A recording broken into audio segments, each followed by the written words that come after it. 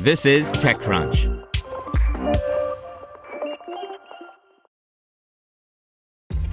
This episode is brought to you by ShipStation.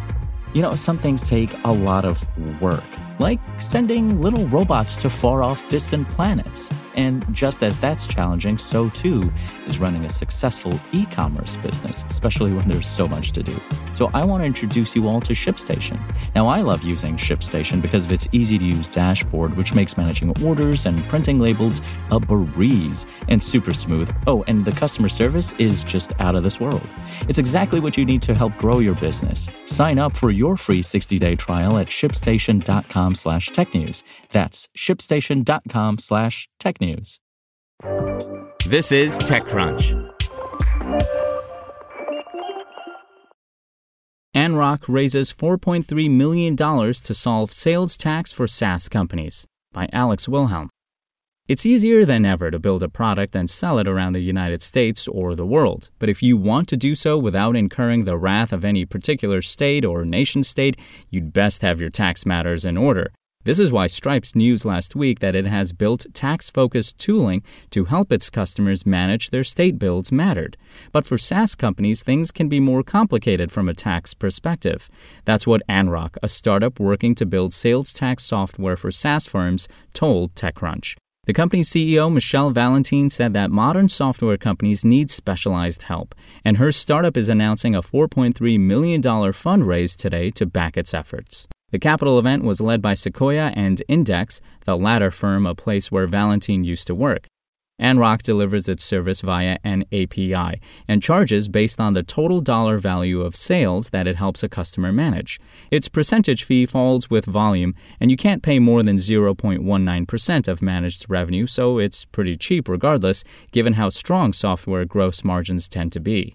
Valentine said that there are 3 things that make SaaS tax issues more complex than other products. The first deals with addresses. Software companies have to pay sales tax where customers are located and often only have partial information. Anrok will help with that problem. The CEO also said that variable SaaS billing makes charging the right amount of tax an interesting issue and that states have tax laws specifically aimed at the software market that must be navigated.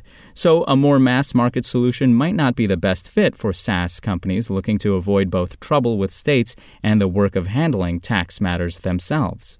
It's not hard to see why Anrok was able to raise capital. The company is early stage with its first customers onboarded, so it's not posting the sort of revenue growth that investors covet at the later stages. What then were its more fetching attributes? From our perspective, on-demand pricing and a simply gigantic market. Sure, Anrok is serving SaaS businesses, but it's doing so using what could be described as a post-SaaS business model.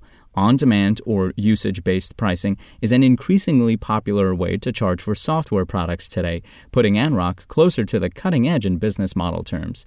And the company's market is essentially every software business out there. That's a lot of TAM to carve into, something that investors love to see. Spoken Layer.